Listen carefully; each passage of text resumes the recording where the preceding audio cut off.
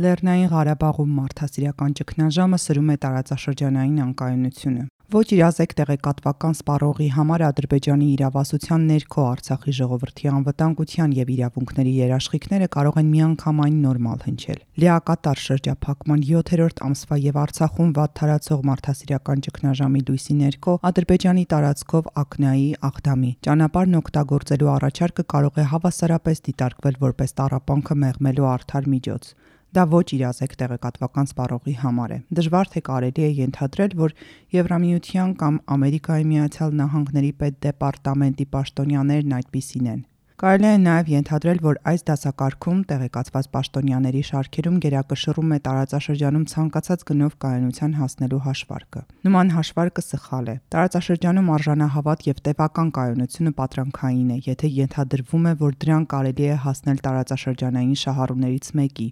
Արցախի ժողովրդի հաշվին։ Արցախի ծանր վիճակը հասցեագրելու գործում քաղաքական, բարոյական եւ իրավական ակնհայտ իրողությունների անտեսումը հավասարազոր է բազմապատիկ հետևանքներ ունեցող հետագա անկայունության սերմանմանը։ Ադրբեջանն ի սկզբանե բավականին հստակ բարձրաձայնել է իր իրավասության ներքո հայերի ճակատագրի վերաբերյալ իր տեսակետների եւ մտադրությունների մասին թե խոսքով, թե գործով։ Ընդհանուր առմամբ հայերի եւ մասնավորապես արցախահայության դեմ ինստիտուցիոնալիզացված էթնիկ ատելությունը վաղուց արդեն վերածվել է գործիքի Բաքվի տոհմական բռնապետության ձեռքում։ Որպես հարմար թշնամիներ հայերը հանդիսանում են ռեժիմի գոյատևմանը սպառնացող ներքին խնդիրներից հանրային ուշադրությունը շեղելու օգտակար միջոց,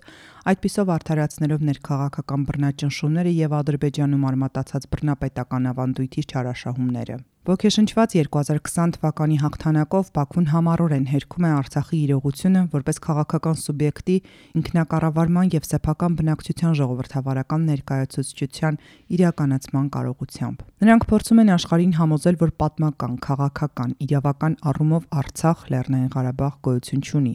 Նրանք արցախահայությանը խրախուսում են օգտվել իրենց բնակավայրերը լքելու միակողմանի տոմսից։ Նրանք հայտարարում են Արցախն էթնիկ ադրբեջանցիներով բնակեցնելու ծրագրերի մասին այնպիսի քանակներով, որոնց արդյունքում վերջիններիս թիվը զգալիորեն գերազանցելու է ներկայիս 120,000 հայ բնակչության թիվը։ Իրենց տեսակետն առավել հնչեղ դարձնելու համար վերջին 2.5 տարվա ընթացքում նրանք բացահայտորեն մարտահրավեր են նետում Ռուսաստանի վատ թերի գործողություններին տեղում որպես մի կողմի, որը ստանձնել է Արցախի հայերի անվտանգության անմիջական պատասխանատվությունը։ Նրանք հետևողականորեն ուժ են կիրառում Արցախի դեմ եւ խաթարում այնտեղ կյանքի բնականon ընթացքը։ Անցած 7 ամիսների ընթացքում այս քաղաքականությունն իր գագաթնակետին հասավ Արցախի ամբողջական շրջափակմամբ եւ դրան հաջորդած մարդասիրական աղետով։ Բառացիորեն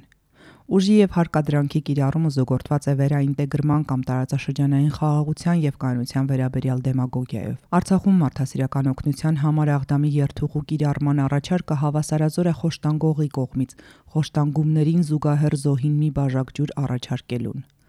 Դա բարոյապես նվաստացնում եւ նսեմացնում է մարդկային արժանապատվությունը, առավել եւս հակասում է միջազգային մարդասիրական իրավունքին։ Պարտադիր չէ պայծառատես լինել հասկանալու համար սեփական ժողովրդի նկատմամբ մարդու իրավունքների կոպտագույն եւ զանգվածային ոտնահարման ավանդույթ ունեցող վարչակարգի կողմից նման գործողությունների հետևանքներն Արցախի համար։ Պարտադիր չէ, սակայն կարելի է ձևացնել կամ որոշել չնկատել։ Տարածաշրջանը հայտնի է նրանով, որ հանդիսանում է համաշխարհային ուժերի մրցակցության դաշտ։ Ներկայումս դրանք ակտիվացել են։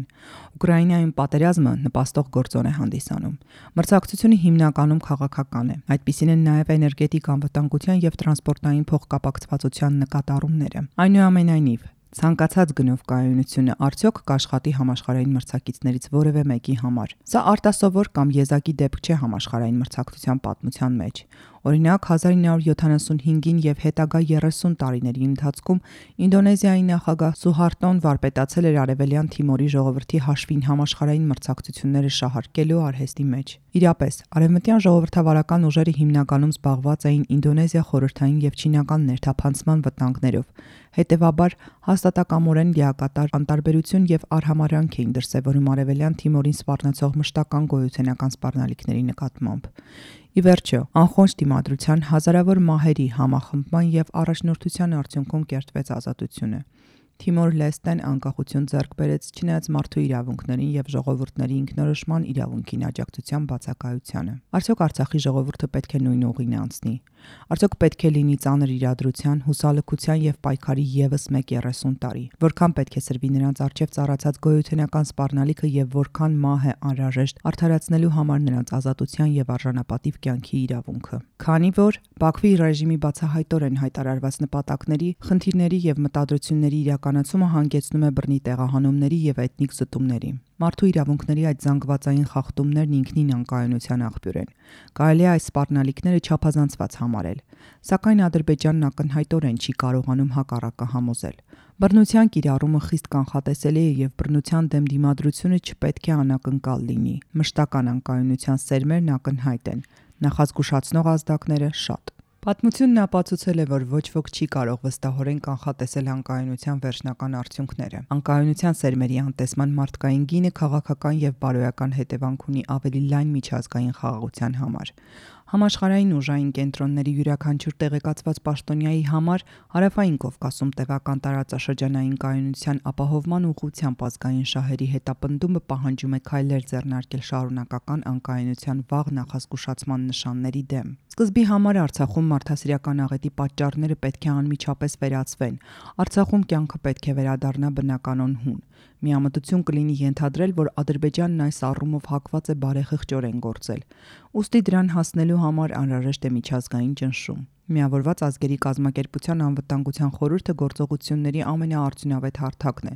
ցույց տալու, որ Արցախին առնչվող հարցերում պարտադրանքը գործուն չէ։ Անվտանգության խորհուրդն ունի դրա համար անհրաժեշտ իրավական եւ քաղաքական լծակները։ Անվտանգության խորհրդի մշտական հնգյակը ներառում է տարածաշրջանում անմիջական շահեր ունեցող պետությունների։ Իրենց միջև այլ հարցերում առկա խորը թշնամական հարաբերությունների ներքո Արցախում մարդասիրական ճգնաժամի վերաբերյալ միասնական դիրքորոշման ձևավորումը այն հույսի նշույլն է, ինչը մնացել է միջազգային խաղաղության համար իրենց ընդհանուր պատասխանատվությունից։ Հայաստանը եւս ոչ մի կերպ չի կարող խուսափել այս սարսափելի իրավիճակից։ Ադրբեջանի հետ խաղաղության ձգտման ընթացիկ երկկողմ ուղին չի կարող կայուն լինել, եթե այն կտրված է Արցախի մարդասիրական ծանր վիճակից։ Երկրորդ, ՄԱԿ-ը հատուկ ուշտված է համաշխարհային մարդասիրական իրավիճակները հասցեագրելու կարողությամբ, սակայն մինչ այժմ այն հաջողությամբ սանձվել է Ադրբեջանի կեղծ հռետորաբանությամբ եւ ինքնիշխանության հաստ վարագույրով, որի հետևում թաքնվում է Բաքվի ռեժիմը։ Ավելին, ՄԱԿ-ի կանոնադրությամբ գլխավոր քարտուղարը հստակ մանդատ ունի անվտանգության խորհրդի ուշադրությունը հրավիրել այն հարցերի վրա, որոնք նրա կարծիքով կարող են սպառնալ միջազգային խաղաղության եւ անվտանգության պահպանմանը։ Այն փաստը, որ գլխավոր քարտուղարը մինչ այժմ չի նկատել, որ Արցախում մարդասիրական ճգնաժամը դասվում է նման հարցերի շարքին, ակնհայտ է դարձնում, որ ՄԱԿ-ը պետք է ներկայություն ունենա տեղում նման եզրակացության հանգելու համար։ Գլխավոր քարտուղարը կարող է մանդատ հայցել անվտանգության խորհրդից Ադրբեջանի դիմադրությունը հաղթահարելու համար, որպեսզի ՄԱԿ համակարգը հասանելի լինի տեղում, մեղմի տառապանքը, փաստեր արձանագրի եւ զեկուցի անվտանգության խորհրդին։ Երրորդ, անխուսափելի առաջնահերթություն է բովանդակալից եւ միջազգային միջնորդության ներքո իրականացվող բանակցային գործընթացն Արցախի, որպես դե ֆակտո քաղաքական միավորի եւ Ադրբեջանի միջև, որի օրակարգը ուղղակիորեն հասցեագրում եւ չի սահմանափակում Արցախի ժողովրդի ազատությունների եւ իրավունքների շրջանակը։ Միջազգային միջնորդությունն առաջնահերթ նշանակություն ունի կողմերի միջև կարգավիճակային անհավասարությունը փոխհատուցելու համար։ Առանց միջազգային միջնորդության այն դժվար կլինի որակել որպես բանակցություն եւ ոչ այլ ինչ, քան Ադրբեջանի վերջնագրերը սեղանին դնելու վարժանք։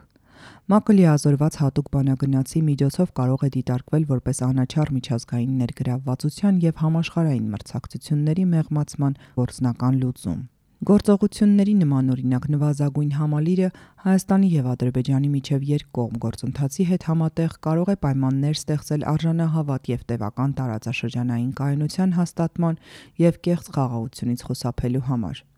Հուսանք, որ տարածաշրջանում համաշխարհային մրցակիցները կընկալեն անկայունության սերմանման ներկայիս գործընթացի անարդյունավետությունը եւ առավել մեծ վնասը։ Հեղինակ Զոհրաբ Մնացականյան, կարդաց Գոհար Աբրահամյանը, հոդվածի ձայնագիր տարբերակը փոդքասթների ձայնագիր բաժնում։